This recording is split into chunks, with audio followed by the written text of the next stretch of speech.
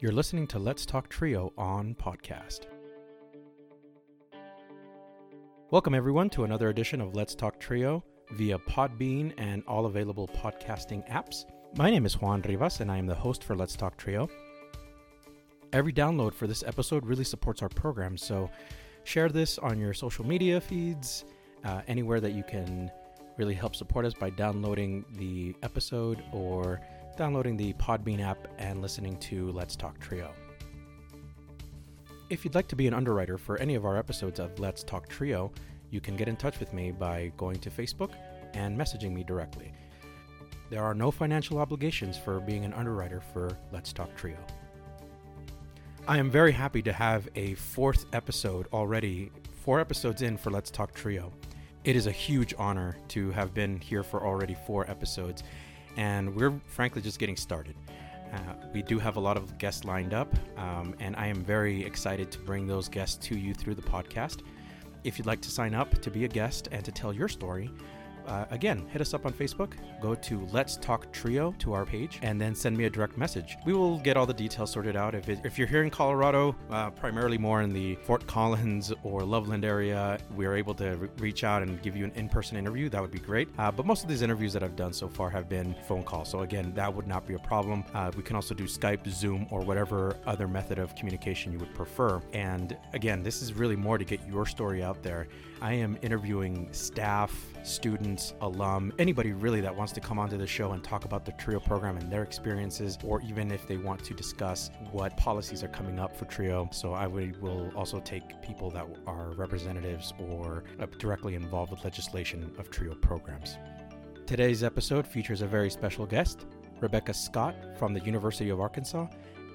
Rebecca graduated with an Associate's in Applied Science Business Administration from Northeastern Oklahoma A&M College in Miami, Oklahoma. From 2017 to 2018, Rebecca was awarded the Outstanding Phi Beta Lambda member and received a Certificate of Achievement for Leadership and Certification from FBLA/PBL. I am very excited to have our special guest today, who will share her story and her experiences and what TRIO did to change her life. Rebecca has a remarkable story to share. Please sit back and enjoy this podcast.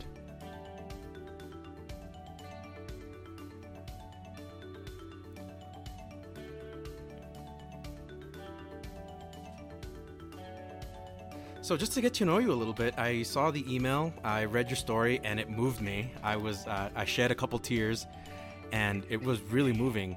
Kind of give me your backstory, like all the way starting back from wherever you want to start from. Okay, well, I think the best place to start is at the beginning. Sure. So I am the youngest of 4 girls, and the cat was a girl too, so my dad was surrounded by girls. His oldest daughter he had with his first marriage, and she unfortunately got adopted to, well, I wouldn't say, in his eyes it was unfortunate, but it was the best for her. She was adopted by her stepdad.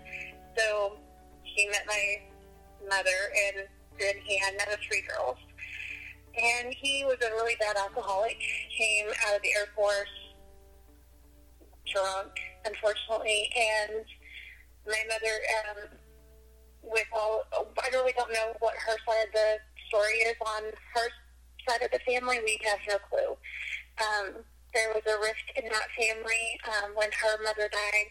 I was about 3, I think, and his sister and a brother all are arguing, and so they kind of just like cut ties and they don't talk to each other. So we have no clue on that side of the family, unfortunately. And my mother's pretty, I don't want to say selfish. I think she doesn't know how to show love. I think the way that she shows love is she buys you things, and then it's more all about her. And my dad's kind of the same way, except for it was, he worked, and he never not had a job, but when he came home, it was, okay, now I got to drown all of my feelings, everything out with beer, and he was constantly drunk. So I lived with that for about 6 years, till they finally divorced. My grandparents, the only grandparents that I remember is my dad's parents. So they'll be the ones that I'll say my grandparents would be them. They were salt of the earth, churchgoers. You know, my grandpa was a farmer, really small farm, 40 acres, had dairy cows, you know, chickens and a big garden, you know, and that was our sanctuary. I think that would be what I would call my safe place. You know, that was the normal that we didn't get on a daily basis. That's where you got all your love. That's where you got all our morals and values and things. But, you know, as time progresses, you have that trauma from your childhood, and it drags on, unfortunately, in my case. So when I was 6, they divorced. My mother moved us straight, literally, into my stepdad's place, which was a duplex. He stayed on one side, and then we took up the other side. So you're basically by ourselves, 3 girls. We weren't the nicest kids to each other. We fought a lot. Me and my older sister, Janie, she is 5 years older than me. She basically became my mom. She was the one that protected me, kept me safe. There was a lot of violence between my dad and my mom, and then my mom would have violence back on us, and it's really kind of sad because hurt people, and in her mind, I think it was easier to have it on us than it was on her. But then when we moved in with our stepdad, it was like total separation. Like, we weren't allowed on that side unless it was dinner. We didn't see her that much. She was also going to school while she was getting her RN, where we were just basically left to our own devices. And my older sister, Kathy, which is 7 years older than me, she's kind of just like my mother, and she resented me ever being born. And, you know, looking back, I can understand.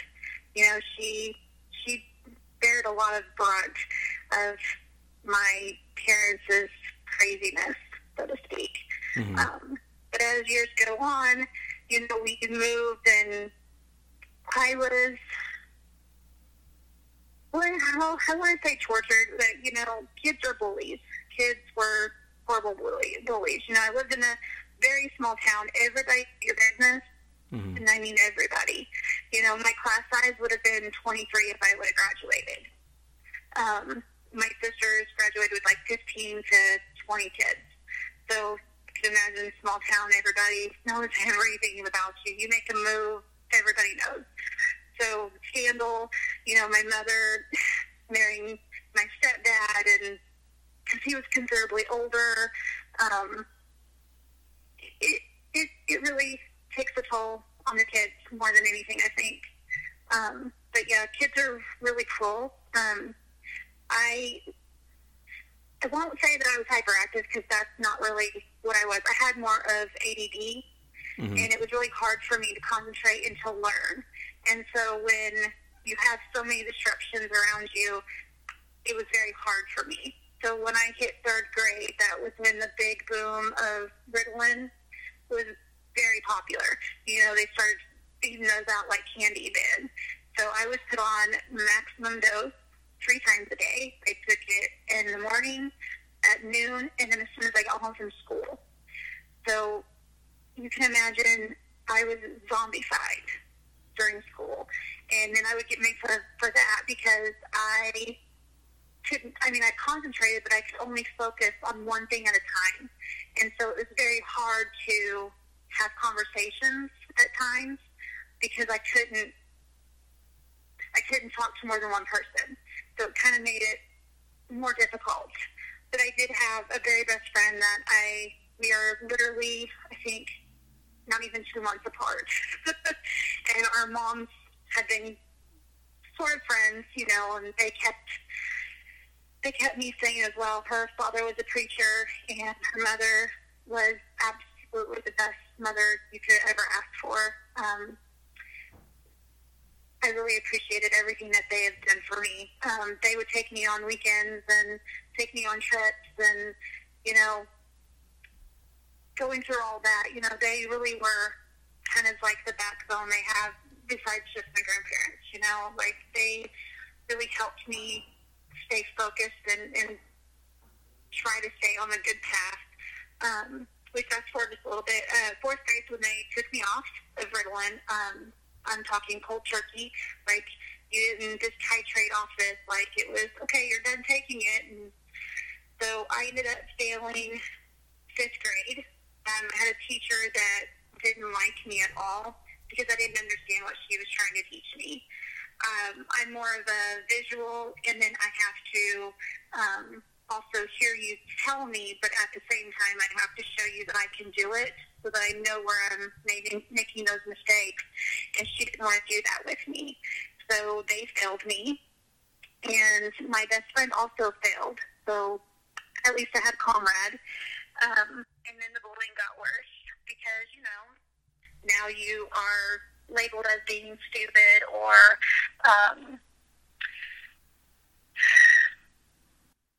it's not good enough for everyone else. And then you go from all your classmates going ahead of you and they never talk to you ever again. And then you go to the new classmates that are just like, well, what's wrong with you? You know? But I did find a few good friends that we kept good with until I got to 8th grade and my mom decided to move. So we moved to a larger town about an hour away. And I went from this little bitty small school to a school with like 2,000 kids around about in my graduating class. I mean, huge school. I was in shock. Like, I've never had that many people in one space at a time. It really was not a good time for me to be moving. 9th grade, I got into some trouble. I learned smoke pot and drink beer, and even though I knew it was wrong, but I had to fit in somehow. So we stayed there a year. My mom kicked me out at 15. I moved in with my sister Janie. She just had my niece. So I was live-in babysitter for her, which was fine by me. It kept me out of trouble. My sister was going back to college, and she was working full-time, supporting me and her daughter. So it was really difficult on her, but like I said, I appreciate everything that my sister's ever done for me. Like, she really kept me from bad mistakes, but unfortunately, those bad mistakes would eventually hit me soon. I stayed with my sister for a year, and then I had to get out of, because I went right back to the same town that I just moved from. You know, I went from small town, big city, back to the same town, and the rumors went flying. And I was this horrible kid. I did all kinds of things. You never realize what kind of things you have done until the rumors start. And you'll be surprised at how adventurous you could be in somebody's eyes when you were like, I didn't even come close to doing half of what they had said. So I moved in with my grandparents and moved to another school. Mm-hmm. And my best friend switched schools as well because the bullying had gotten so bad.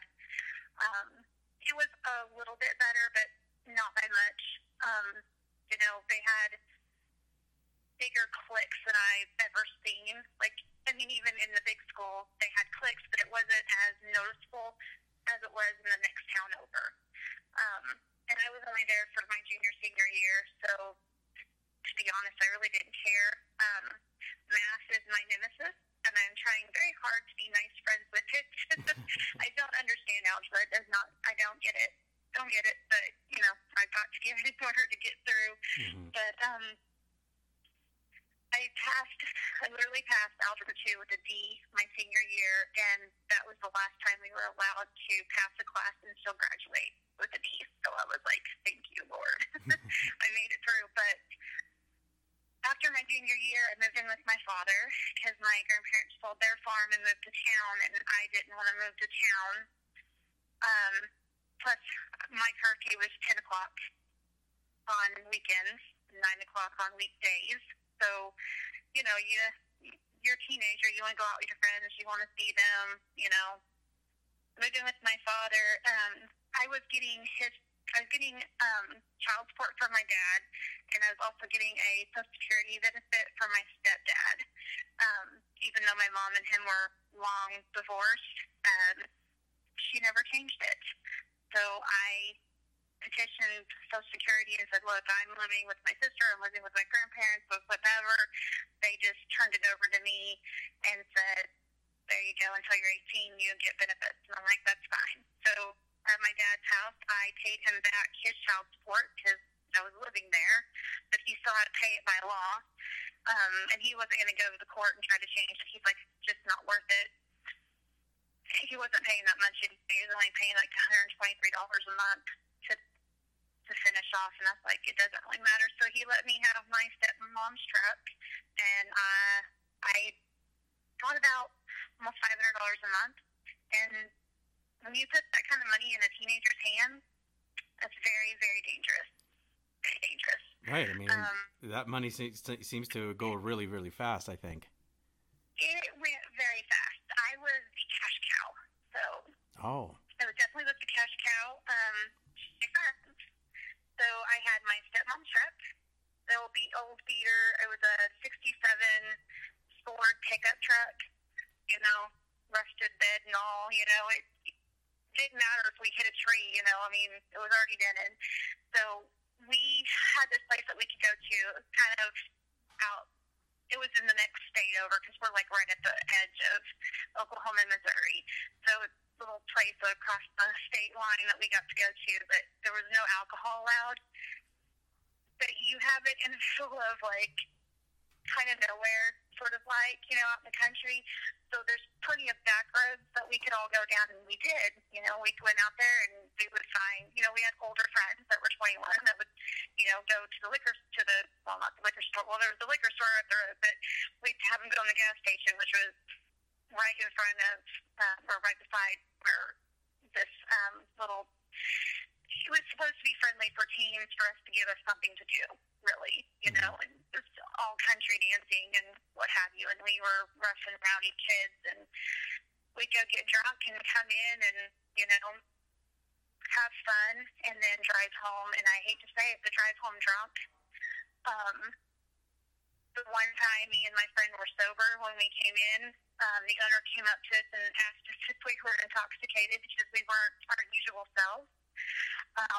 So we were like, okay. So we went and got drunk down the back road and came back, and he's like, well, that, he saw us a little bit later, and he's like, well, you guys are back to your normal selves. We came up with this lie that, my boyfriend had left me and cheated on me or something, and so my dad didn't care what I did as long as I didn't drink and drive home. We had a couple of parties at my dad's house. As long as everybody turned their keys in to him, he didn't care. Mm-hmm. And he would leave us. And he didn't care if we were outside. He didn't care as long as we didn't wake him up or as long as we didn't trash the place. But I really wish I had that parent and not that friend. Mm-hmm. Because my senior year, I went into a total destruction and tailspin.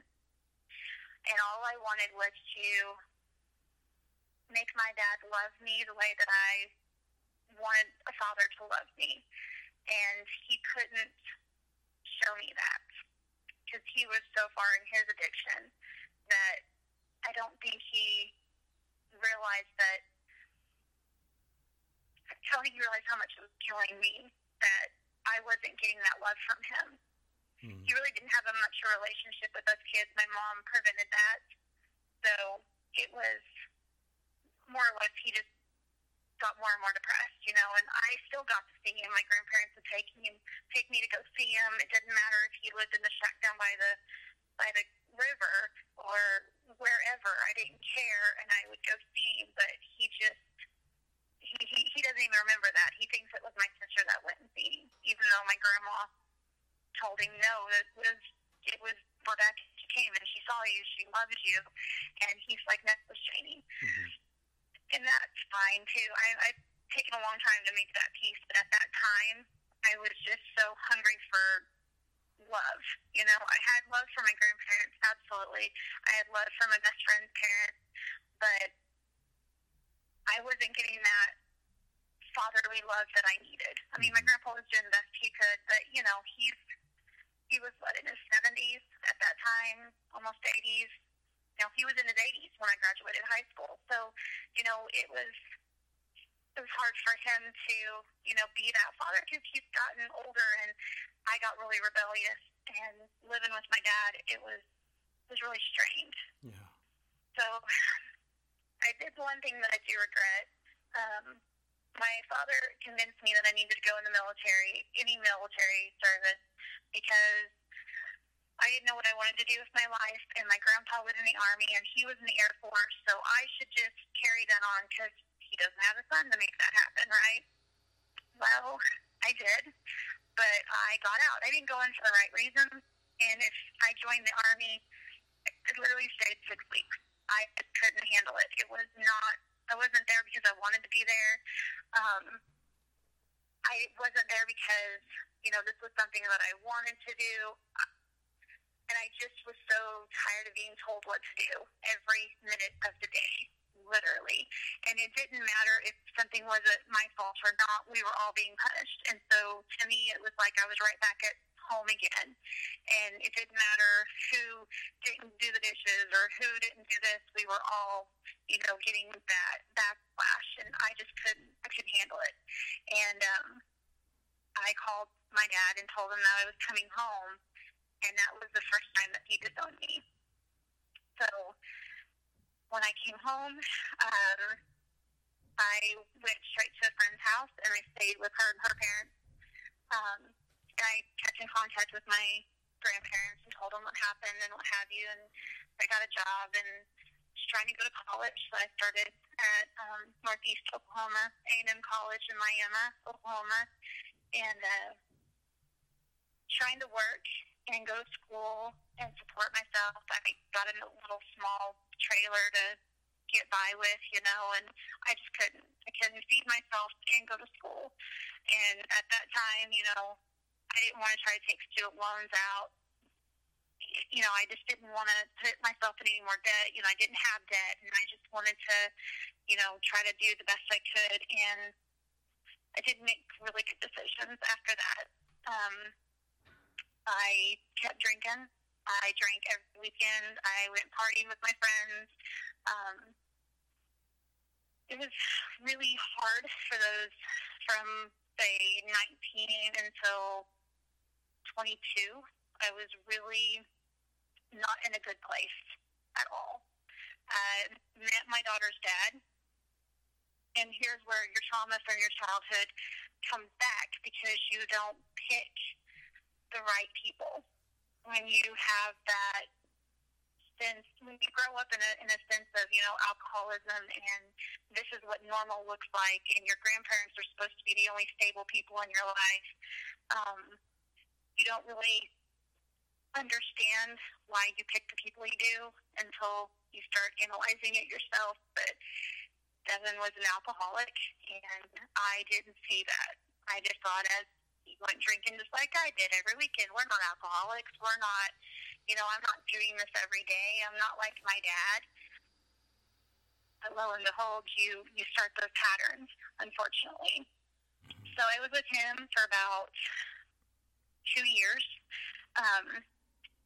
Unfortunately, he gave me an STD within 3 months of us being together.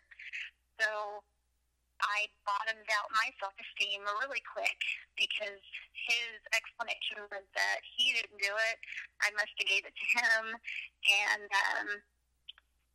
nobody else is going to want me, and that's why I have to stay with him. And you kind of get into that emotional abuse type thing where it's comfortable for you because you're used to that emotional abuse, and you don't think that anybody else is going to love you or accept you or anything for who you really are.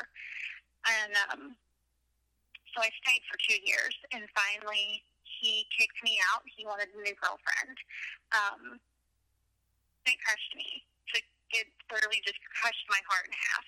I'm so sorry to hear that. No, I just said I'm so sorry to hear that. That's okay. It gets better. It Okay. gets better eventually. I promise. But I had to go through a really dark period. Yeah, I was in a very dark period. I didn't care about me anymore. I literally went to a dark place in my soul, I think. At that point, I just went to the bars, and I thought, whoever, and I never lied to them. I never once lied to them. I told them, hey, this is what I have, and we just have to be careful, I have type 2 herpes from him, so it's not like I don't want to say it's not like it's a big deal, because it is, but it's a little bit less than what it could have been. Like, I'm very lucky, and I count my lucky stars every day. Definitely thank God that that's all I got.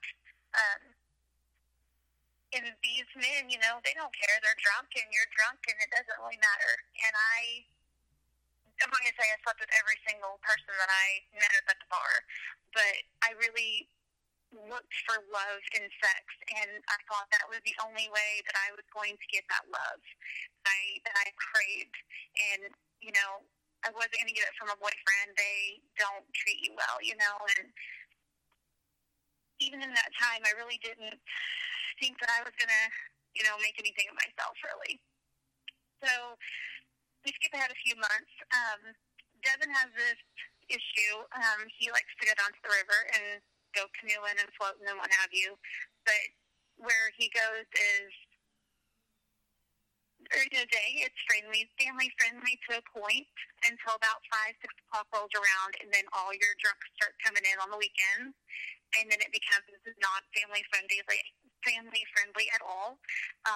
It gets very violent. There's bikers, there's, and I'm not going to say gangs, but you have families that are, we have, I don't know how to say it. I don't want to make it sound like it's a mob or anything like that, but there's families that stick together, and you don't cross them. And if you just happen to date one of their men, you better not be the one that cheats. You better not be the one that, breaks their heart or whatever, because you get that backlash, so to speak. They are very tight-knit families around here, and they will, I'm not going to say they're going to kill you or anything like that, but you can get beat up. You can get severely beat up, or, other things happen. And I don't like to be down there. It didn't make me feel comfortable being down there. But Devin would fight with me so that I would go home, which was fine by me, but then he would go cheat. And so after that summer was over and he sowed his little wild oats in, so to speak, he come crawling back, which we were broke up about 10 months. And I, of course, took him back. Of course I did. And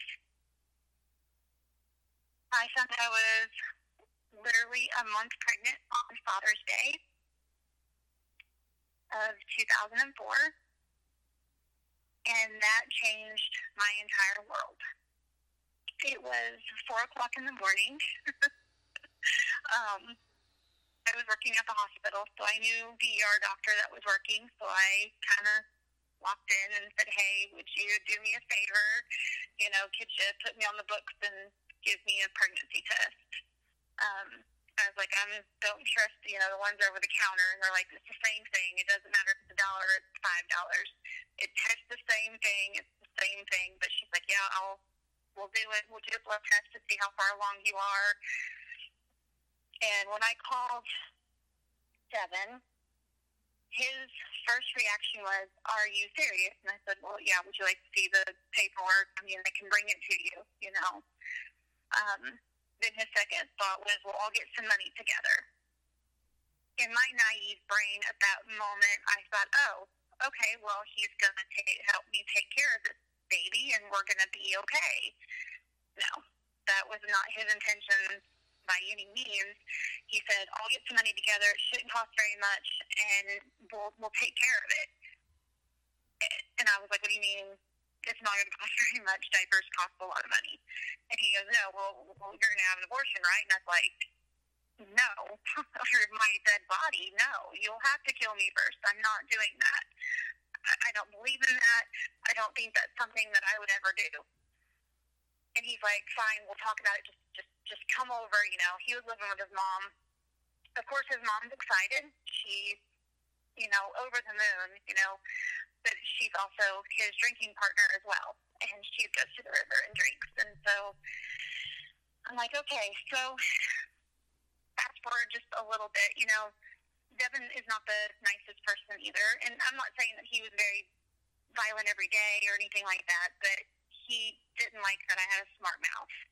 And my smart mouth got me a lot of trouble. And I did push buttons. And I'm not saying that, my part is nothing, but I did have a smart mouth that no, he had no right to lay hands on me at all, even when I was pregnant or when I wasn't pregnant.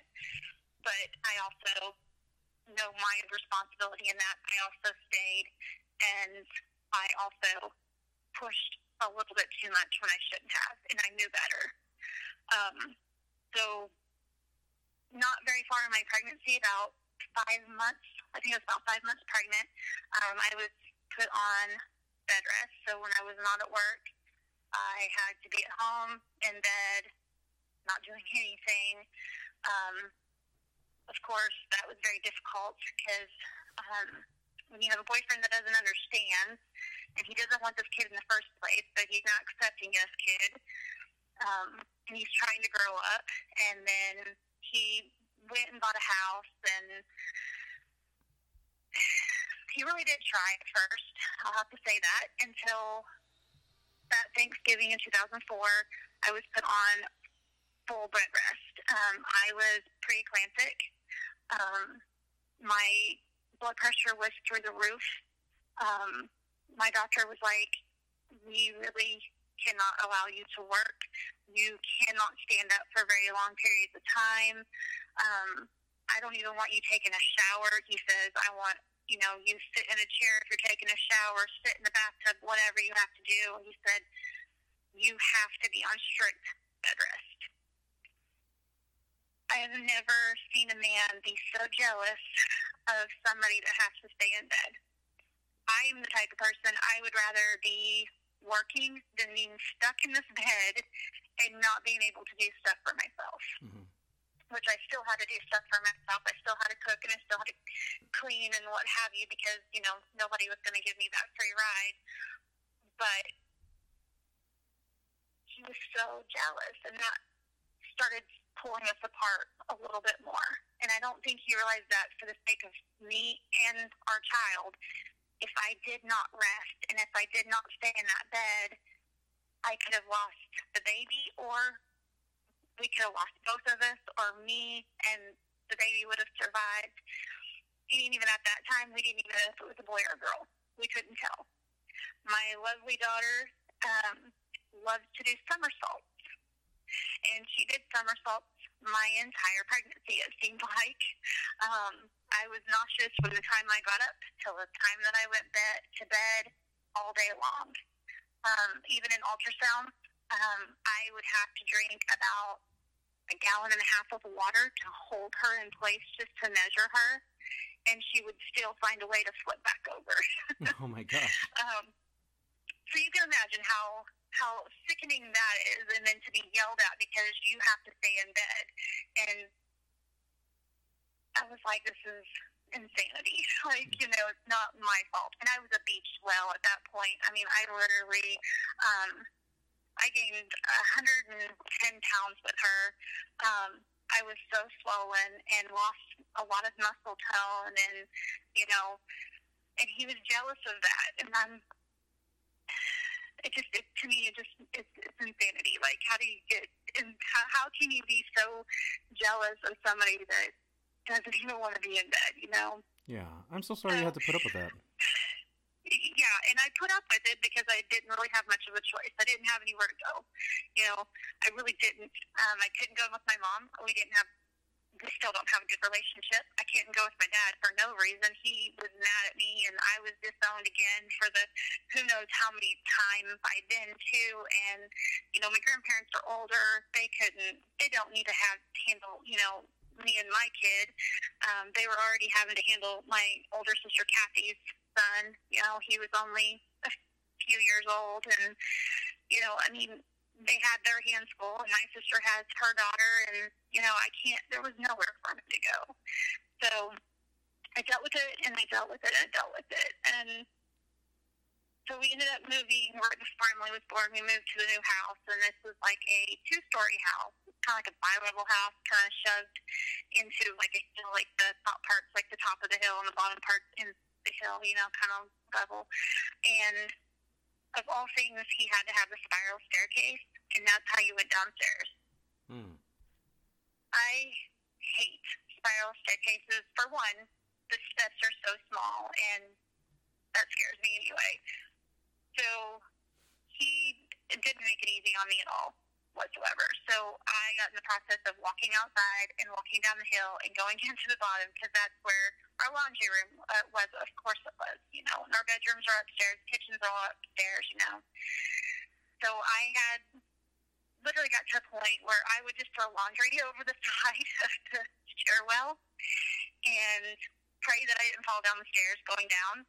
And then I'd pick up all the laundry again just to do laundry. Like, he didn't care.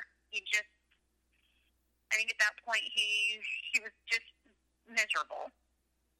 He was working nights. He worked 3 nights 1 week, 4 nights the next, and it was all weekends. So he didn't get to go party on the weekends anymore. He had to be a responsible adult, so to speak.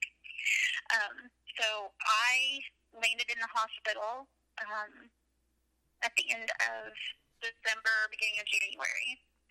And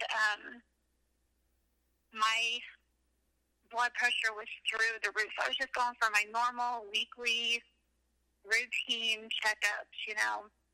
And I was seeing a specialist at that time, too. And he's like, so how are you feeling? And I was like, I have a little bit of a headache. I said, but I'm okay. And he said, oh, well, do you know what your blood pressure is? I said, no. Not really. He's like, well, it's way too high, and we're putting you in the hospital. I was like, oh, okay, well, can I swing by my grandparents on the way and let them know I'm going to the hospital? And he said, by no certain terms will you stop anywhere. You will go straight from my office, which was literally, like, up the road from the hospital. And my grandparents were literally, like, 2 blocks away from his office. Mm-hmm. He said, by no circumstances will you stop. He said, you will not pass go. You will not do anything. You will go straight to the hospital. You will not walk to the women's ward. You will be wheelchaired, you know, because I'm stubborn. And he, you know, I worked at the hospital. Like I said, you know, all these doctors knew me. They knew how stubborn I was, and that I was a good worker, too. And he said, you will do what you're told. And I said, okay, all right, I guess so. You know, I went straight to the hospital, and, you know, I borrowed the phone and called my grandma and grandpa and told them what happened, and called Devin and said, hey, you know, you're going to have to know that I'm going to be in the hospital, and I don't know how long I'm going to be here. You know, can you bring me some stuff, what have you? So I didn't stay in very long. I hate being in the hospital. I hate being in the hospital. I work there, but I don't want to be there 24/7, you know. But I knew the nurses, I knew the doctors, I knew the aides, you know, so that makes it a lot better, but I was not getting any better. So I called him the night of January 6th, and I said, no, January 5th, I'm sorry. January 5th or January 6th? No, January 6th. I called him, and I said, hey, we're getting ready to have this kid, and she's 6 weeks early. And I said, you need to come now and meet me at the hospital. We're getting transferred, and we're going to Tulsa, which is about an hour and a half away. And if you want to know what hospital I'm in and where we're at, and you want to see your kid being born, you might want to come so you can call the ambulance. I said, you've got 30 minutes. It takes about that long to get where he lives to the hospital. So we're waiting, and I'm, of course, being tortured because, you know, good old doctors, you know, they start, you know, new IVs and all this stuff, and they're injecting stuff to keep you from being in labor. This kid was coming whether we wanted her to or not. Mm-hmm. They couldn't stop my labor. She wasn't even in position, but I was just, it was time, whether we wanted to be or not. So I would say about 45 minutes after I called them, they finally found me at hospital. It was like baby boom in January, I swear. The hospitals were completely full. and they needed to find a NICU that was able to accept her, as well as let me have a bed in the same hospital. We didn't want to have to separate us. So they finally found the hospital. They moved some things around and got me in. So they're like, okay, so where's Devin? And I was like, I don't know. I call him again, and he hadn't even left. He is drunker than a skunk, and his mom's just as drunk. And I said, well, we're leaving in 20 minutes. They are going to hold off for 20 minutes so that you can get here so you can follow them. Otherwise, they have to go. It's either now or never. And I said, we can't have this kid here. We have to be where she can be at NICU, and I'm not going to be separated from my kid. So you make your own decisions. Needless to say, he got there in about 15 minutes. And we went to Tulsa. And the funniest thing that I think I could say is I knew the nurse that went with me, and I knew my ambulance driver, and I knew the other EMT that was there. And they both told me, they said, we're more than happy to have wings, but we're not getting our wings from you today. They get like baby wings for delivering in the back of the ambulance. Mm-hmm. And in my circumstance, they definitely did not need that. I was way too early. That would have been a very hard delivery, and if I was even allowed to even try to deliver at that point. So they're like, you have to hold off. Like, that would be a choice that I would have, but a lot of it was out of good humor, and they kept me going all the way through, that long, long drive. They even slowed down to the turnpike to make sure he could catch back up, So we get into this hospital, and it's a teaching hospital, which I'm fine with until later. And I seen two different residents. They're like, yes, we're doctors, but we have to do our residency. I'm like, that's fine, whatever. I don't care at this point. Just make this headache go away. I'm horrible headaches. And they're like, well, I was supposed to have an emergency C-section that night. That did not happen. I was told that I was stable enough that we'll just do it in the morning. I was like, my blood pressure's through the roof, and you wanted to wait till tomorrow. Okay. Nothing I can do but to lay there. So we're talking, from midnight. We probably got there about 1:30, I want to say. And so I was tired. I haven't slept probably in 2 days. So fast forward a little bit, it's about 8:30, 9 o'clock in the morning, and I am laying there. I have this horrible headache again. I asked the nurse that came in, I said, is there any way you can give me something for my headache? I just, maybe some Tylenol or something. It's not that bad. It's annoying. It's there. So she comes back and gives me Stadol for my headache, which I didn't know what that was. I thought, oh, okay, it'd be like Tylenol or like Tylenol number 3 or something, or, nothing big. I didn't react well with it. So as the doctor came in, like literally after she gives me this through my IV, there's 9 residents standing in my room. Yes, I was the first preeclampsia case I got to see for a while, and my normal doctor that I haven't even met yet, he's like, I'm your doctor. We're going to get ready to take you to the surgery. Are you ready? And I looked at him, and I said, I'm going to be sick. And I wash out, I white out really, really bad. I feel like I'm going to be sick. I had the nurse and the doctors fighting over me, going, what did you give her? She's like, I just gave her Stadol. She said she had a headache. He's like, why did you give her Stadol? So I'm like, I'm still here, trying my best to not puke all over myself and everyone else. And then the next thing I remember is I am high as a kite. I've never been this high in my life.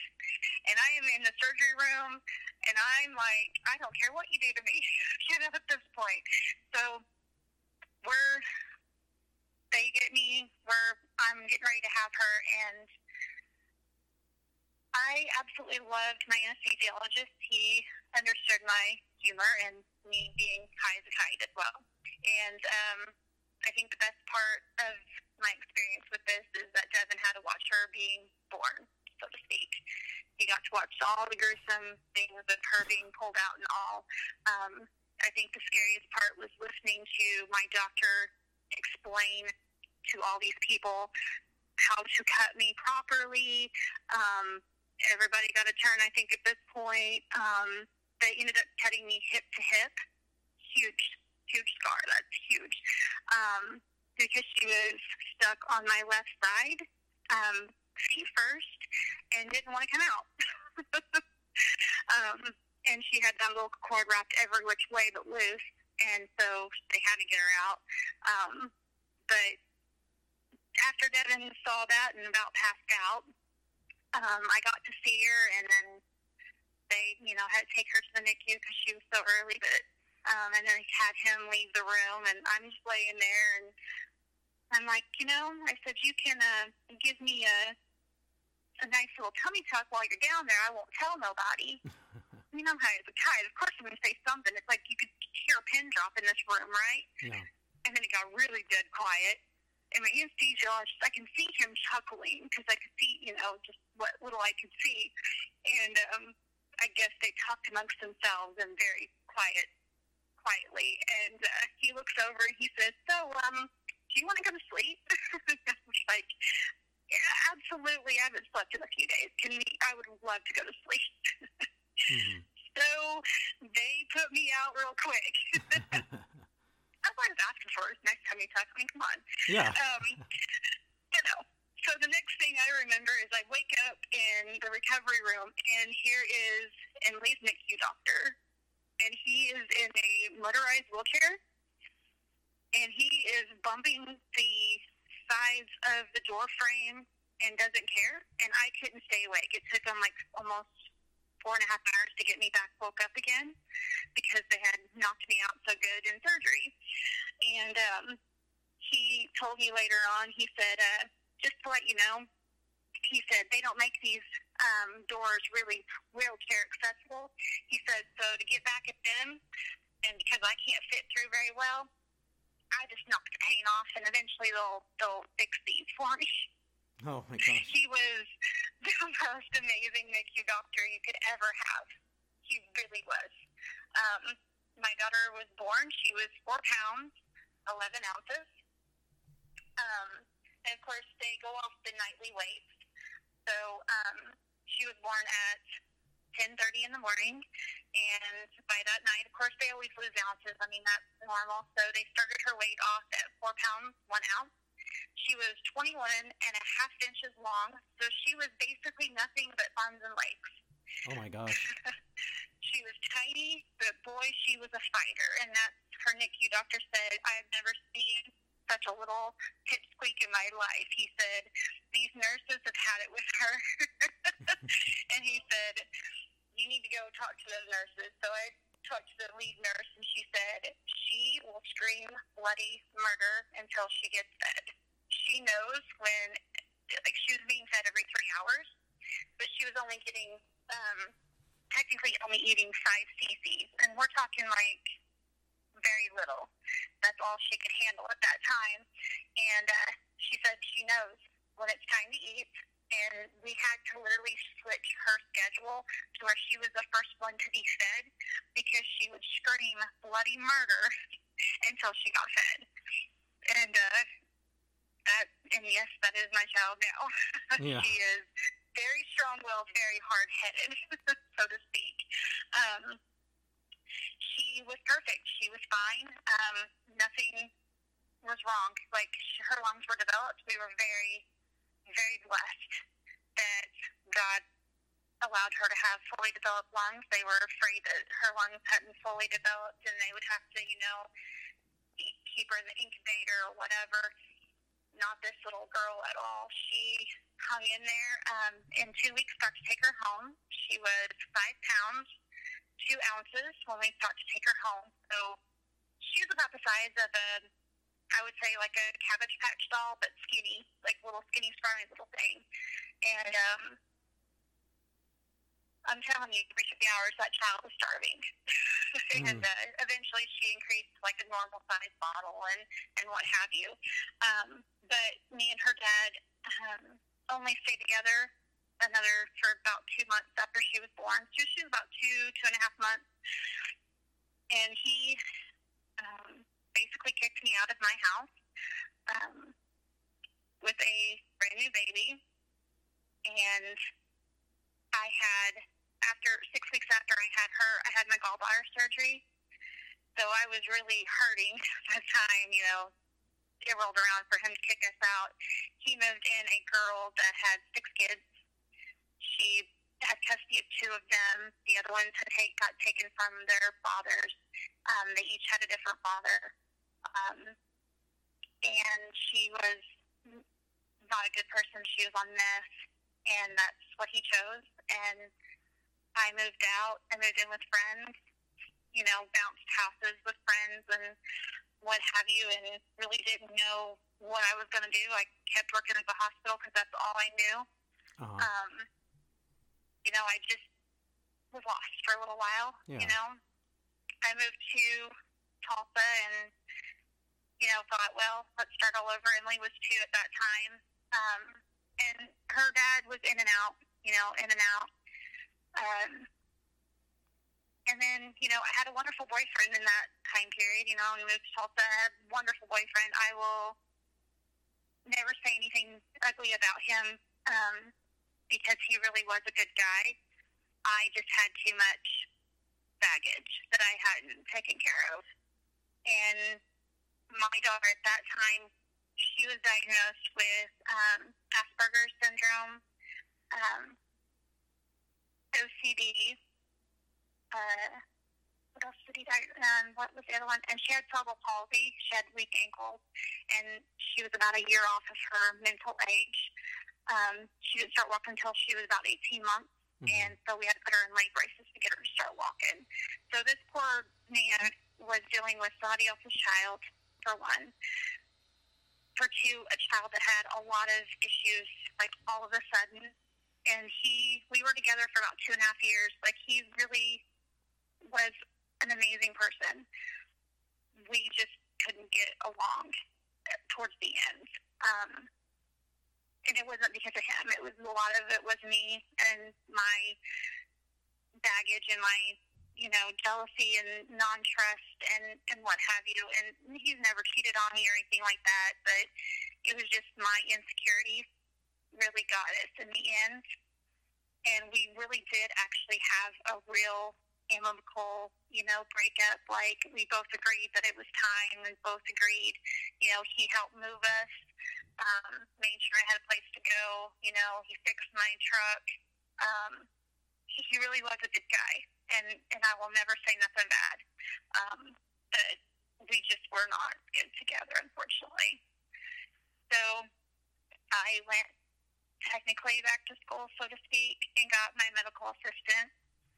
Worked for another 2 years around the Tulsa area, and then I decided to come home to Grove area.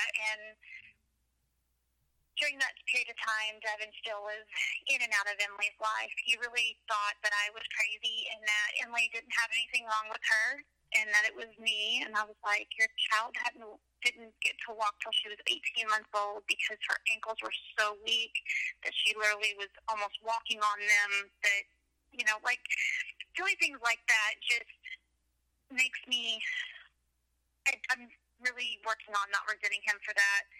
But in his own addiction and what have you, you know, he didn't understand that his kid had issues, unfortunately, and I was taking care of that, and he didn't have to worry about it. But to him, you know, I was doing this to punish him for whatever reason, and I was like, that's insanity, but okay. So when I moved back, he stayed in our life a little bit longer, and then he just stopped coming around. And during that time period, I was pretty lost about what to do with myself, what to do with my life. You know, I had a job, sort of, and wasn't really that happy. I went on temporary assistance for needy families, which is Oklahoma's version of welfare, basically. you do job training, or you go to college for 2 years, and that's the maximum amount they'll allow you to go to college for. They want to get you job training so you can get a better job, so you can, make something better of yourself. So I stayed in it for a year. I did get a job. I stayed with it for a year until I got laid off. And then I went back to it. In that time period, a friend of mine got me hooked back up with an old friend from when I was 18, and I hadn't seen him in years. And here's where your crazy thinking comes in my brain is he was getting out of prison. He had a couple of DUIs, and he had an assault and battery on an officer. And I guess when he was intoxicated, he fought back from being arrested, and he had a assault battery that's what he had on his record that I knew of at that time. And I did end up marrying this man. Not saying it was the best decision in my life. Everything was good. He came home in November of 2014. Everything was fine for about the first month, and then he got on meth, and I didn't know. I knew something was different. I just didn't know exactly what. By Christmas, I had surgery, and he didn't like that fact that I was out of his sight. He was very demanding, very controlling. I also got in a head-on collision. I was about 5 days post my surgery. I was going to the store to get some soup, of all things, and the bridge had iced over, and there was a truck in front of me, and I was in a Chevy Silverado extended cab truck, and then there's another big truck in front of me, and so we were slowing down on the bridge, and this girl, and I'm going to tell you this is the funniest thing, and God kind of gives you a little laugh every now and then. She had a 2001 Chevy Silverado, single cab, same color blue as my truck. I had a 2000 Chevy Silverado extended cab. She come over on the bridge way too fast, almost ran into the person in front of her. She cut her wheel, came down sideways. So it's a four-lane bridge, and then you have like a little median kind of in the middle. She literally came from 3 lanes over to hit me, driver to driver, head on. Oh my gosh. And I walked away with one small puncture wound in my leg, and I'm going to say God saved my life that night. And this will be more than one time that God saved my life, but he definitely saved my life that night. I went to the hospital, and they thought I would have something wrong with me. The surgery would be messed up, or there would be something wrong.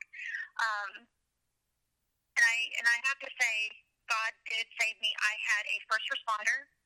The guy that was in front of me in the truck, he came, and when he opened the door, the door handle came off, and he's like, I am so sorry, I broke your door handle. At that point, I was like, I don't care about the door handle. I'm like, I just had surgery, and I'm in pain. And, first responder came up. She actually went and picked up my husband and my daughter from our house. It was literally just a little ways away. Then I had a surgeon came up to me, and he checked me out, and he said, okay, if I don't leave now, I'm not going to be able to get through this, and I won't be able to get to the hospital. He said, I will personally read your CAT scan and anything else that we need to. I will meet you there.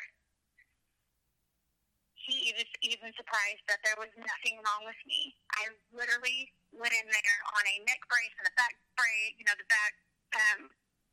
the backboard and everything, and nothing was wrong with me but that one little puncture wound. That was it. And I had 2 black eyes from my glasses being shoved into my eyeballs from my airbag. Mm-hmm. My husband at that time come into that ER, and he wasn't concerned about me. He was concerned that I had wrecked the only vehicle that we had, and that he had no transportation. Well, yeah. I'm so sorry. Yeah. Yeah. That's all you can say. It's just like, wow, Yeah. I'm your wife. I went through a lot with you, and now you're telling me that you just care about a truck. Mm-hmm. Okay. So fast forward a little bit. Violence started a lot after that wreck because I was to blame. By April, I had lost my job because I got laid off, which put more strain on us because he didn't have a job. And he got his first assault and battery with strangulation charge that year from me. He went into, I'll quote-unquote, rehab. Allegedly, it's supposed to be a rehab. I don't think it does much. Basically, they just get farmed out to the chicken plants to work, and they're supposed to get, some sort of rehab. And he escaped. I was going to divorce him, but, didn't have a lot of money. I was on unemployment, so I ended up able to move me and my daughter out of the trailer that we were in to another place on the other side of town. Didn't think he could find us. He did.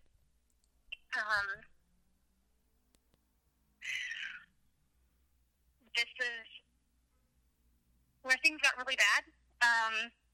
The violence was worse. He was very paranoid. He was very much so on meth. And by the time this was all said and done, he was finally arrested in November. I had stayed with my dad from October to November because I was able to convince my dad that I needed help, and I desperately needed to get out of this place because he's going to end up killing us. He ended up, I think, with 4 assault and batteries and 1 assault and battery on a minor child. I was able to get the divorce from him in December. And this is where the legal stuff is a lot crazier. I had a sheriff that didn't really want to do his job, so to speak, and really didn't protect us. Not as much as he should have, in my eyes, but there's so much corruption after all of that it just gets worse.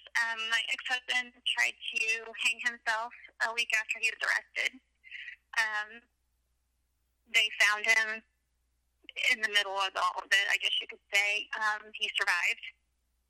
He was made a trustee at the county jail by January, and he assaulted a female inmate. Apparently, our county jail didn't learn from our first set of lawsuits. There was a lot of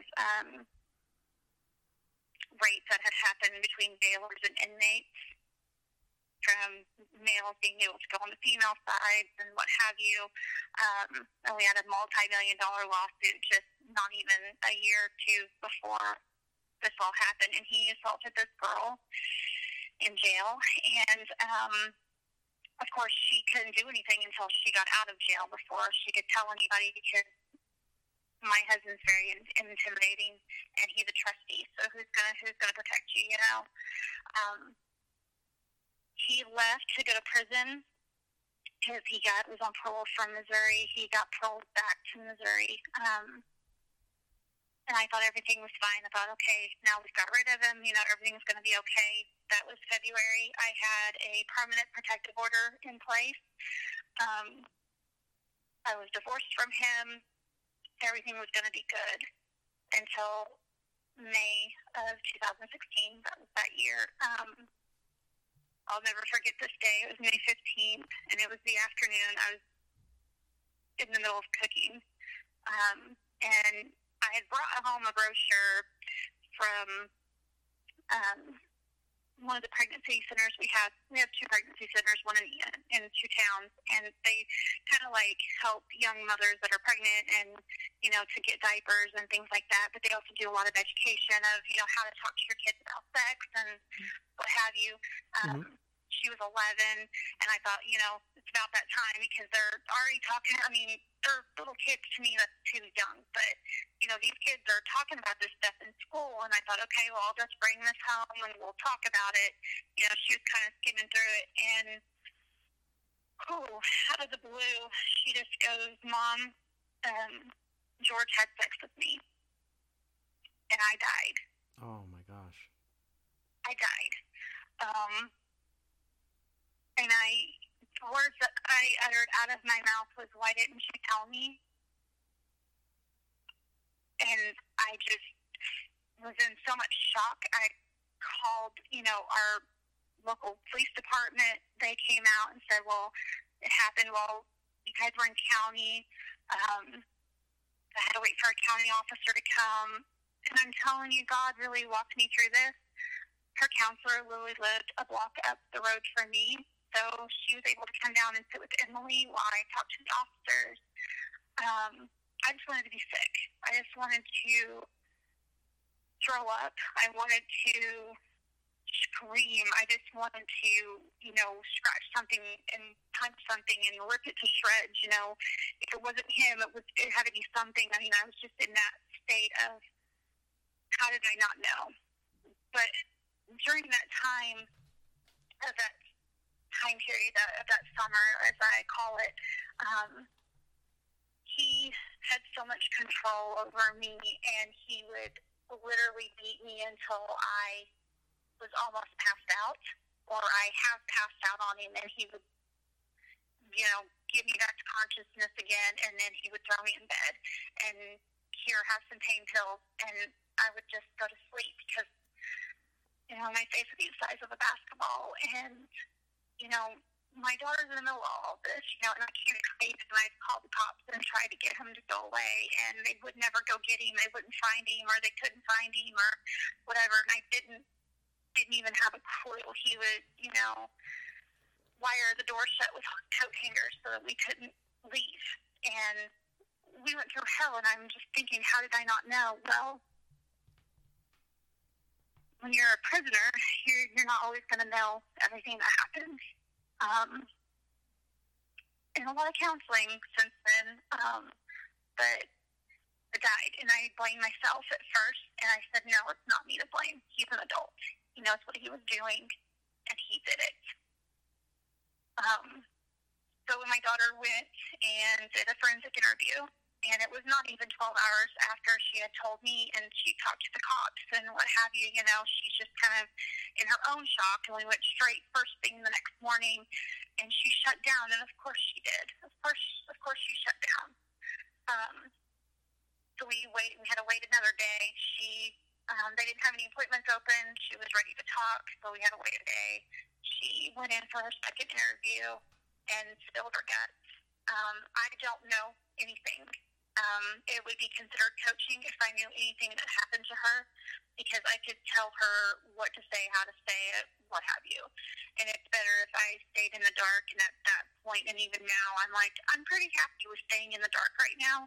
I don't think I could mentally handle it at this moment. I know today I've went through a lot, and I've done a lot of counseling. I've got myself to that point, and I'm like, eventually it'll be okay, and I'll be able to handle it and not flip out on her, not on her, but in my emotions of going crazy. But I wasn't allowed to know anything. All I knew was I had to be strong, and I had to be there for my daughter, and she's going to self-destruct, and she's going to take out a lot on me because I'm her mom. Her dad hadn't been in her life for about 5 years. And he finally contacted me and wanted to have something to do with her. Well, he had a new girlfriend. I guess this one had stuck around for a little while. So she did not want her dad to know. She's 11, and it was her decision. And I talked to the investigator, and I said, because he has to know, she doesn't want anybody to know. She doesn't want him to know. And he said, technically, he's been out of her life for 5 years. And he said during this time, he was nowhere to be found. So, no, she does not. We do not have to inform him at all. I have full custody. When she was born, we were not married. So when we went in for child support at that time, they didn't do the whole custody thing or anything like that, where it's joint custody or whatever. All we did was mom has full custody until you decide to fight for your rights. And if you want to see your daughter, you need to come to court and ask for visitation rights and all of that stuff. But the judge looked at me and she said, you need to do it reasonable, seasonable, it's up to you. You need to make that. And then she would look at him and she's like, you need to come to court and put this into court papers where you do have visitation. And he never did. Like, we're talking 11 years, he never did it. So he come back in and, she wants her dad. And I'm like, that's fine. Well, you skip ahead to August. His father committed suicide, and he found his dad.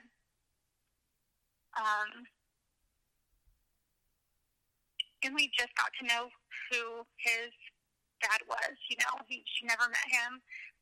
He was drinking, but he wasn't drinking as much. His dad was a bad alcoholic, but he was, had cut back a lot. His liver was terrible. He was, he was getting to that point where it's going to be, he had cirrhosis of the liver, but he was getting to his end times of being on this earth. And he wanted a relationship with his daughter and his son and his granddaughter, and then we don't know what happened. He just, I'm not sure.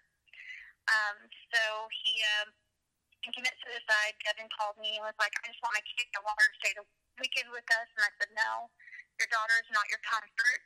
You can't use an 11-year-old child as your comfort. You have to go to counseling. You need to take care of yourself. This child doesn't need to be in the middle of all of this crazy. You guys just, you have too much upset going on.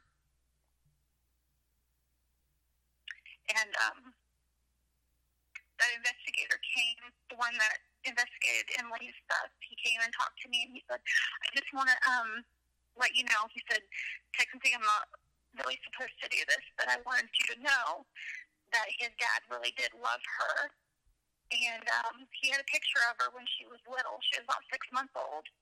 And I had given it to him probably a few months after those pictures were taken. And he had kept that in his wallet. And I knew he loved her, but it was really hard on her. Because the only grandparent she had was Devin's mom that she was in and out to, like Devin was, and she had my grandma. And my grandpa had passed away about a year before Emily was born. And so she really only had one stable grandparent in her life, and she was so excited to have another one, So I waited a couple of weeks, and I let Emily stay the weekend with him. His mom was supposed to be there, they were just going to have, kind of like family time. And instead his mom went to his sister's, and he invited all of his buddies over. This is where you're supposed to start listening to your gut instincts and stuff, and mine were so shattered that I really didn't know which instincts were correct or not. She called me on that Friday night, and said, Mom, they're fighting. I don't know what to do. I guess him and one of his buddies got really drunk, and I don't know exactly what happened. So he was escorting him out the door. The story I got from Devin, and I talked to Emily. Apparently she was on speaker, and he was coaching her. And so she said, no, I'll stay. I said, if you need me to, I'll come get you. I should have went and got her, but I didn't. She said, no, I want to ride the four-wheeler. I want to have fun. And so I went. I didn't get her back until Sunday. And this child is probably the bravest child I've ever had in my life, or will ever know, probably the strongest woman I will ever know. She came home Sunday night starving. Apparently, all they cooked was what was on Friday night, and Devin expected her to know how to cook her own stuff. And I was like, Yeah, she can cook a few things like microwave, like microwave burritos, things like that. She's timid of the stove, she burned herself before, because grandma was teaching her how to cook and bake and, stuff like that. But she, burned her hand on the oven, and, we're trying to get her over that fear of, cooking on the stove and stuff. I said that she can do microwave and toaster oven and stuff like that. I told you that, and he just didn't understand, I guess. So this child ate leftovers, and then the food ran out, basically, and she had taken ramen noodles with her to eat, in case she didn't like what he cooked or whatever, but she didn't want to do it on the stove, so she just ate ramen noodles raw, basically. When she came home, she said, Mom, she said, I had to sleep on the couch. Well, they had a sectional. And she said, me and Justin slept on the couch, and I about lost it again. And I said, okay, so where did Justin sleep, and did he touch you? I went through the whole crazy mom, questionnaire, and she said, no, he slept on one end, and I slept on the other. And I knew Justin, from a long time ago when me and Devin were together, but I hadn't seen him since then. And, I thought I knew my husband, and I didn't. So I was freaking out, and we took her back to, where we did her forensic interview, and we had that counselor talk to her, and her regular counselors talk to her, and just make sure that nothing happened. But I called her dad, and I was like, are you kidding me? She could have slept with you. She could have slept in your mom's bed. She could have slept in your sister's old bed in her room. And he's like, Vanessa's room is too messy. She wouldn't be able to get there. I said, she could have went to your mom's bed and slept by herself. I said, she did not need to be sleeping on the couch with a man. She is a child. And he said, well, there's nothing wrong with it. Justin's fine. I said, it doesn't matter who it is. I said, she doesn't know him from Adam, for one, but for two, you're supposed to protect this child, and nothing happened, but that doesn't mean anything. What happens the next time, freaked out on him, and he's like, you're insane, whatever, and any judge would say it was fine, and I was like, you're kidding, right? How do you not see that this was wrong? He said, well, she wanted to sleep on the couch because she wanted to watch TV. It was like 11 o'clock at night, and I was like, her bedtime's 8:30, 9 o'clock, usually 9 o'clock on the weekends. No, for one, she's 11. She doesn't get to make that decision. Two, you're the parent, and you should have made that decision. And for three, there were other beds that she needed to sleep in. You're her dad. You're supposed to take care of those things. Mm-hmm. And luckily, nothing happened this time. So I made all of his visits from there on out, even with his mother as supervised with me. I said, you can take it to court if you want it differently. Which, he would threaten me. He would take me to court. He never has. Not once. So when he did visits with her, which were very far and few between after that, he would bring his new girlfriend who thought she knew everything. Didn't speak to me, and that was fine. Like I said, I was only there to be a fly on the wall. Them two need to have, their father-daughter time. And, of course, all he would do is he would take us out to lunch. And I said, stop buying me lunch. I'm not here for that. You need to take time with your daughter.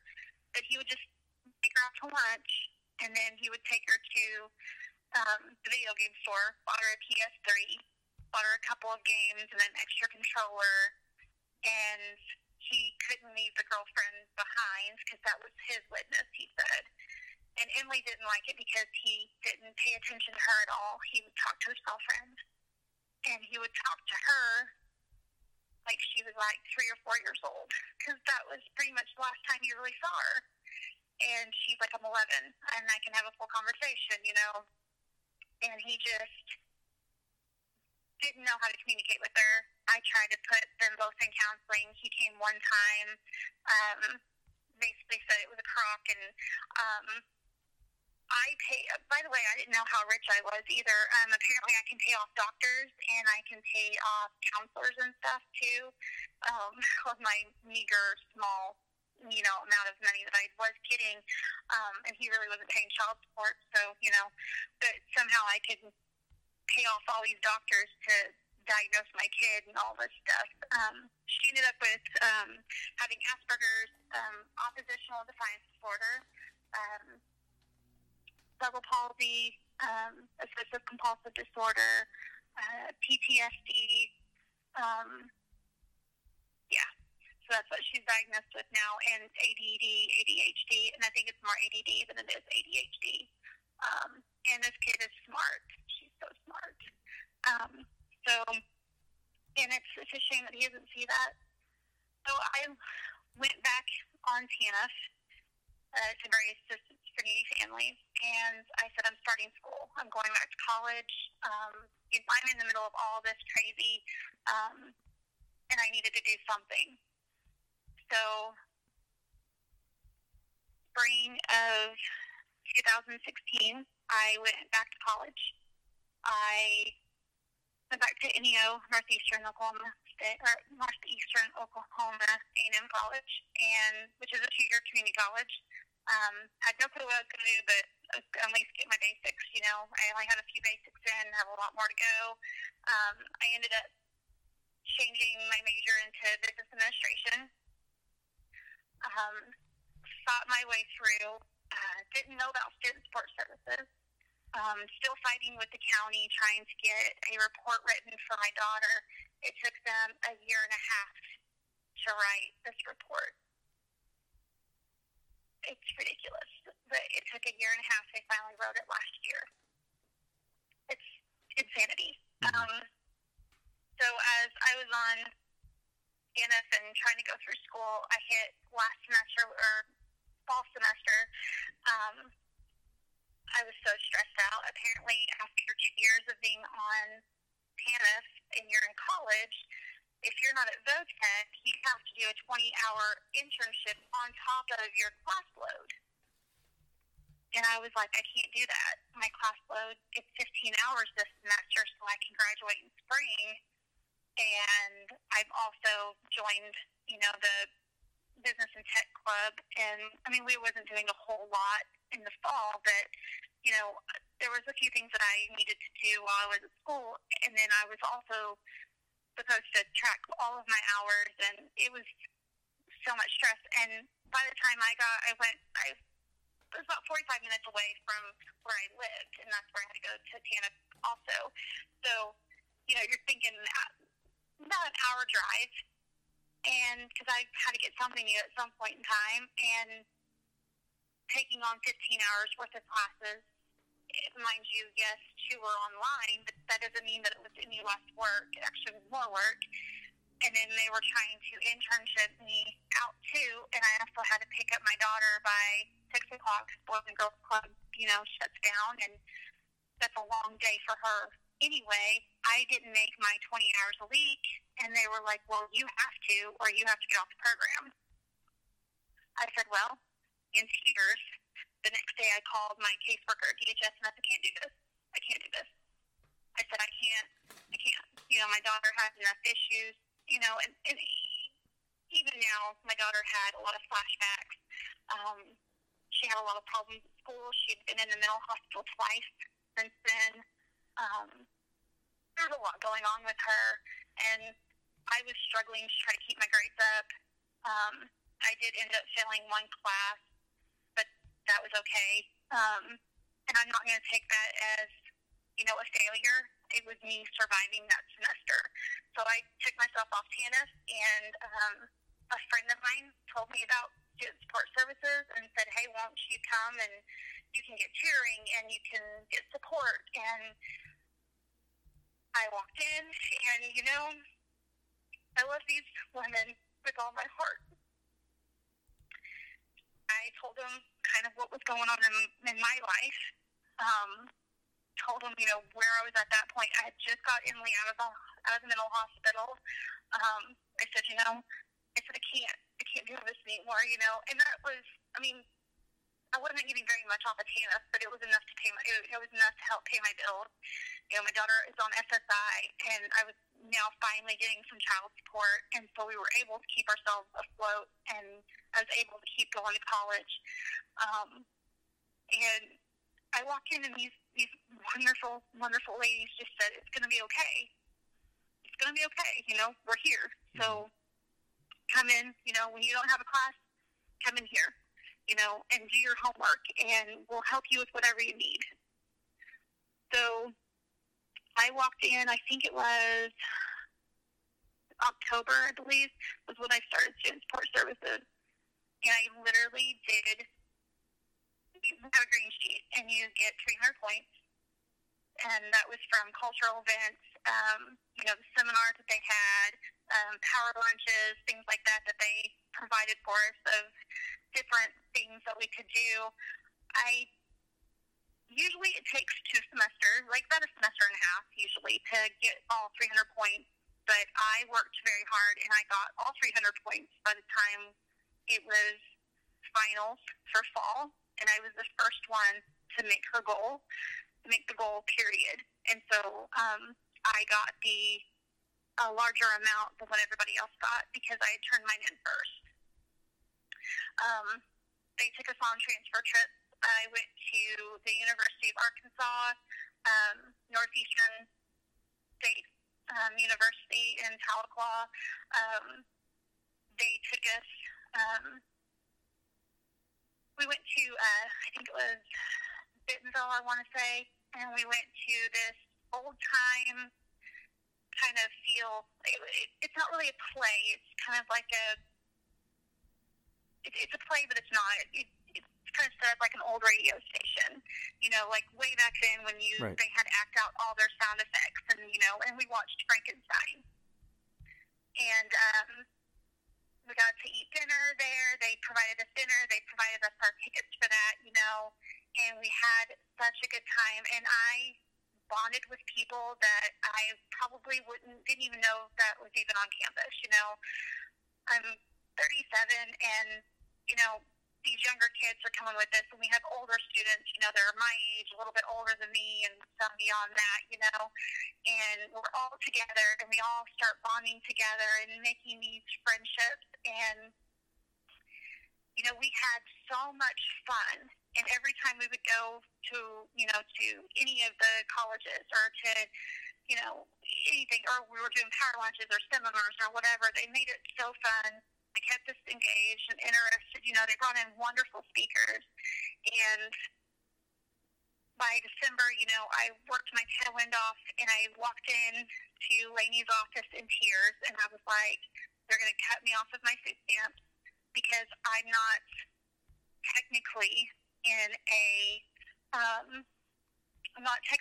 I'm not in TANF, and I'm not considered a student, even though I'm going to school 15 hours this semester. I wasn't going 20 hours a week, so DHS could not count me as a student, and only Emily was counted as a student, and she had turned 13. The laws changed, and that parents are no longer allowed to be on the food stamps unless they're on, some sort of, training thing or in 20 hours of some kind of class a week.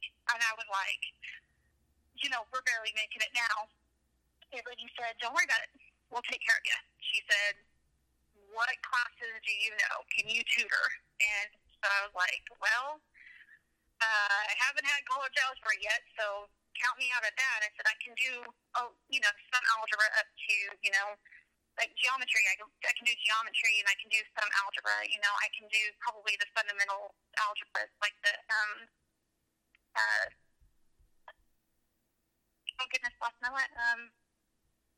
It's the classes, the remedial classes that you have you have to do if your scores are not high enough. And, I'd already taken 2 classes out of that already, back when I graduated high school. When I started college there the first time, I had remedial reading, remedial English, and remedial math. I'm a high school graduate and still having to take remedial classes in college. That's insane. I never really learned how to write a paper because each teacher taught you differently. So each year you got taught a different way to do a paper, and they're saying, no, that's not right. And I use transitional words that you really weren't supposed to use, like the next reason is or whatever. You're not supposed to do that, and didn't know that until I took these remedial classes. And so I was like, yeah, I can do that. I can, I went through my biology classes. I did zoology, so I can kind of help out with that and, what have you. So she's like, okay, I'll take care of it. So she got me on work study for spring of this year. And I worked as a tutor, and I got 15 hours a week, which was nice because I was able to keep Emily in school. I worked while she was in school, and I got home right around the time that she was getting home off the bus. My neighbor would get her off the bus for me, and, it was really, really awesome because in that time of crisis, they're like, don't worry about it. We're going to get you taken care of, Donnie would pray for us. If we ever need prayer, we could go to her. She's like, what do you need prayer for? Let's sit down and let's pray about it, Bobby, she would listen to us. She would read our papers. She would, critique them and say, here's what you need to change, or otherwise it looks really good, Julie's the head of our student support services, and she would do anything for anybody. Yeah. She would pray with us. She would hug us, and she'd say, doing good. You're almost there. If it wasn't for these ladies, I wouldn't have graduated college. Amazing. I did college algebra my last semester because every time I tried to put it on my schedule, they would get canceled because I would always pick like the 8 a.m. class or the 9 a.m. class, and nobody wants to get up that early in the morning. But luckily this one stuck, and had an 8 a.m. college algebra class. And in my mind, which I'm glad I did it that way, it's the first class that I had to do. I'm freshly awake, and I'm more apt to learn what you're telling me than by the time noon hits. So all of my classes were back-to-back all morning. Yeah. I had 4 classes, and I survived. Yeah. I'm not sure, but, I survived in the afternoons. I tutored this wonderful, wonderful little 19-year-old that was turning her life around, and, she passed her remedial algebra class, and she said, I'm ready for college algebra, and I said, great. Wow. I said, you can do it, she's very smart. She just didn't have that confidence, and I think a lot of us that walk in there don't have confidence anymore, Like I said, you become a family, and me and a few of my other friends, I had them join in. I'm like, you really need to get over here. It's really good for you to be here. I said, they'll support you, and we get to go see colleges. They'll help us, get, they'll pay for our college applications. They'll take us and take tours, and they will, bend over backwards for us. I said, we really, you need to come, and I'm really glad, that I was able to pull a couple of people with us, Yeah. And of course, we all bawled. We're all graduating. There was quite a few of us that actually graduated out of student support services, and we're pretty close knit. Even the older ones. If I say older, I don't want to make them feel like they're elderly or anything like that. But we had this one gentleman who he lost his wife, and he's like, I just was bored and I just wanted to do something. He said, I just couldn't sit at home anymore. And his name is Bill, and he is absolutely amazing. Okay, he takes 1 class a semester, and, he'll just come in and, he'll talk to you for a minute or two. Yeah. He's doing humanities right now, and so he just was like, I just had to do something, and, it was a joy to have him in there. He had really good life experiences, you could talk to him, and he cracked us up quite a few times, and, he just made our world, Yeah. I'm just glad that we were able to have, from, the high school students. We had a few high school students that, I had classes with that were doing both high school and college classes. And I'm like, that's insane, but I understand why, Yeah. If you're smart enough and you're able to do it. It takes off a few classes, and gets your career started quicker. And, you go from these, as I call younger kids, up to way past my age, you pull them all together in one room, and you really learn off of each other. Yes. And you really are able to support another, but you're also able to tell the younger generation, yeah, you're going through some stuff, and yeah, it sucks right now. And it might seem like the whole world is crashed around you, but you can survive because we did. Yes. And we came back. Yeah, We get to tell them, there is hope. There's hope. You just have to wait for it. You just have to, keep the faith that you can keep going forward. And graduation sucked. It really did suck. So I think it was a week after graduation, we got to go to Trio Day in Oklahoma City. It actually was in February, but we had a huge ice storm happen, and so we couldn't go. Oh, my gosh. So So Oklahoma City was like, oh, we can't do it. So they canceled on us, which was fine. I understood, but they ended up letting us do it after we graduated. I think they were still in classes at that college that did it, and we got to go in there, and our first, few of us was our first Trio Day. It was really nice to see, all the age ranges, Oh, yeah. I didn't realize that Trio had went so young, Upward Bound and all these, and it was really nice to see, the older and the newer kids coming in and the stories, and, it was a really good conference. We learned a lot out of it, and of course, it turned into a cultural day to the Oklahoma City Memorial Bombing Museum, and that takes your breath away when you go through that. But it was really nice to hear, the younger kids speaking and stuff. And it's kind of a shame that there isn't a whole lot of student support services, the older people that, the college, students, they don't really have a lot of them in there. They're more geared towards, the younger generation. And I understand that. But, they had a few speakers, but there's a few things, that I wished, that we could hear our adults,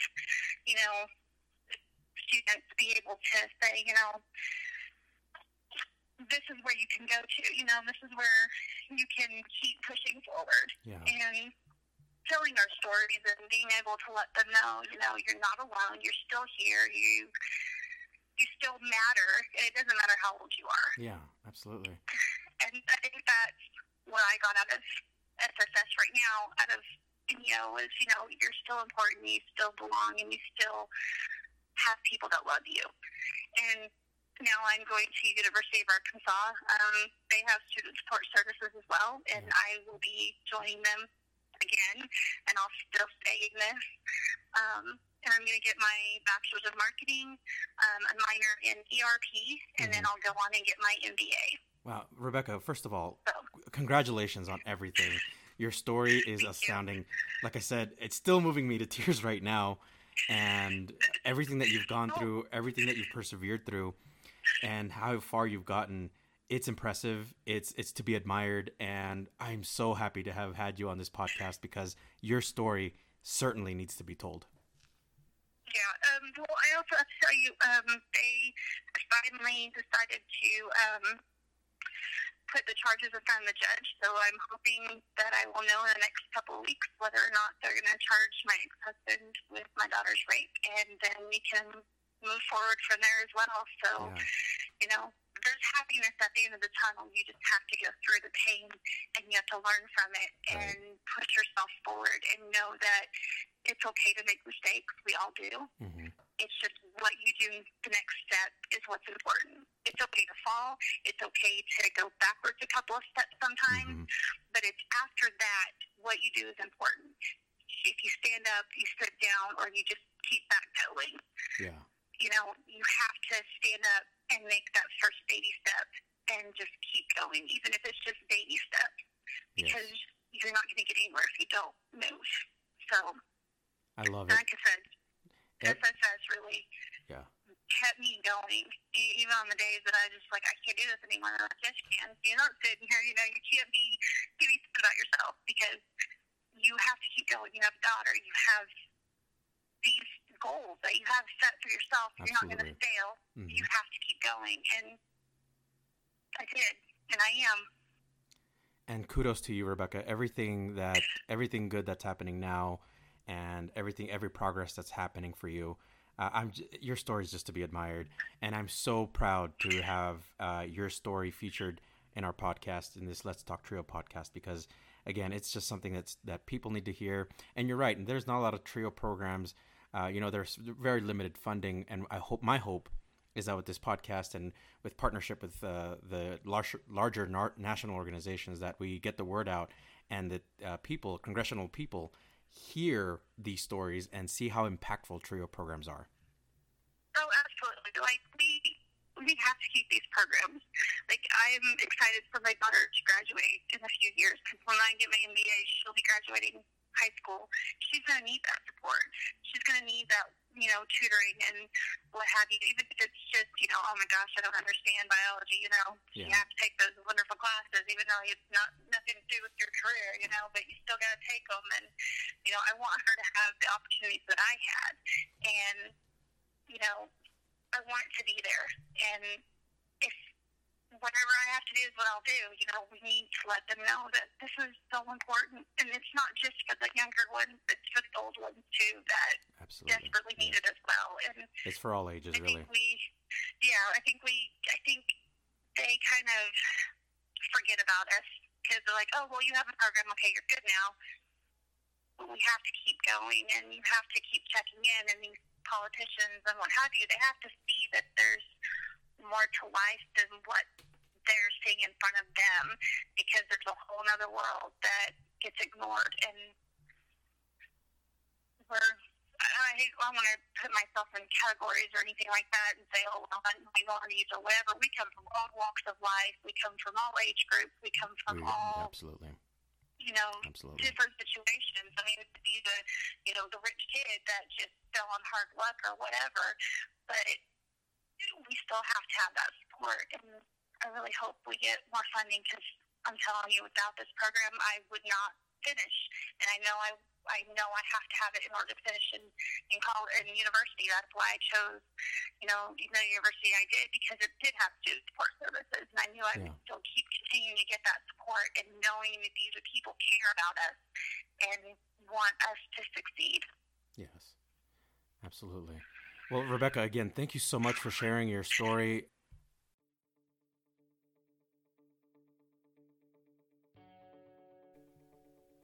I want to thank my special guest, Rebecca Scott, for being on the Let's Talk Trio podcast. Such an inspirational story. We really appreciate you being on this podcast and sharing your story, Rebecca. So thank you so much. So to everyone out there listening, I know this is one of our longer podcasts, but this story was so worth listening from the very beginning until the very end. And these are the stories. Her story just reminded me of what the mission of this podcast is to bring those stories to life and to really let you see how impactful TRIO programs are to students who really want that support and really want to continue climbing the ladder of education. I think that our congressional representatives may have lost sight of how really truly impactful these programs continue to be in the lives of many students. And it's just very important to continue this tradition of providing that support for students. I know that many universities and colleges provide student access and student achievement, and they try to provide this safety net. But I know that with TRIO, students have a layer of protection to really help themselves and really understand the college process. In this case, it's a student wanting to find her way back and finding her own version of success. Because as we know, life throws us a curveball, and it sometimes doesn't play nice. And we have to be flexible and try to maneuver and adapt as best we can.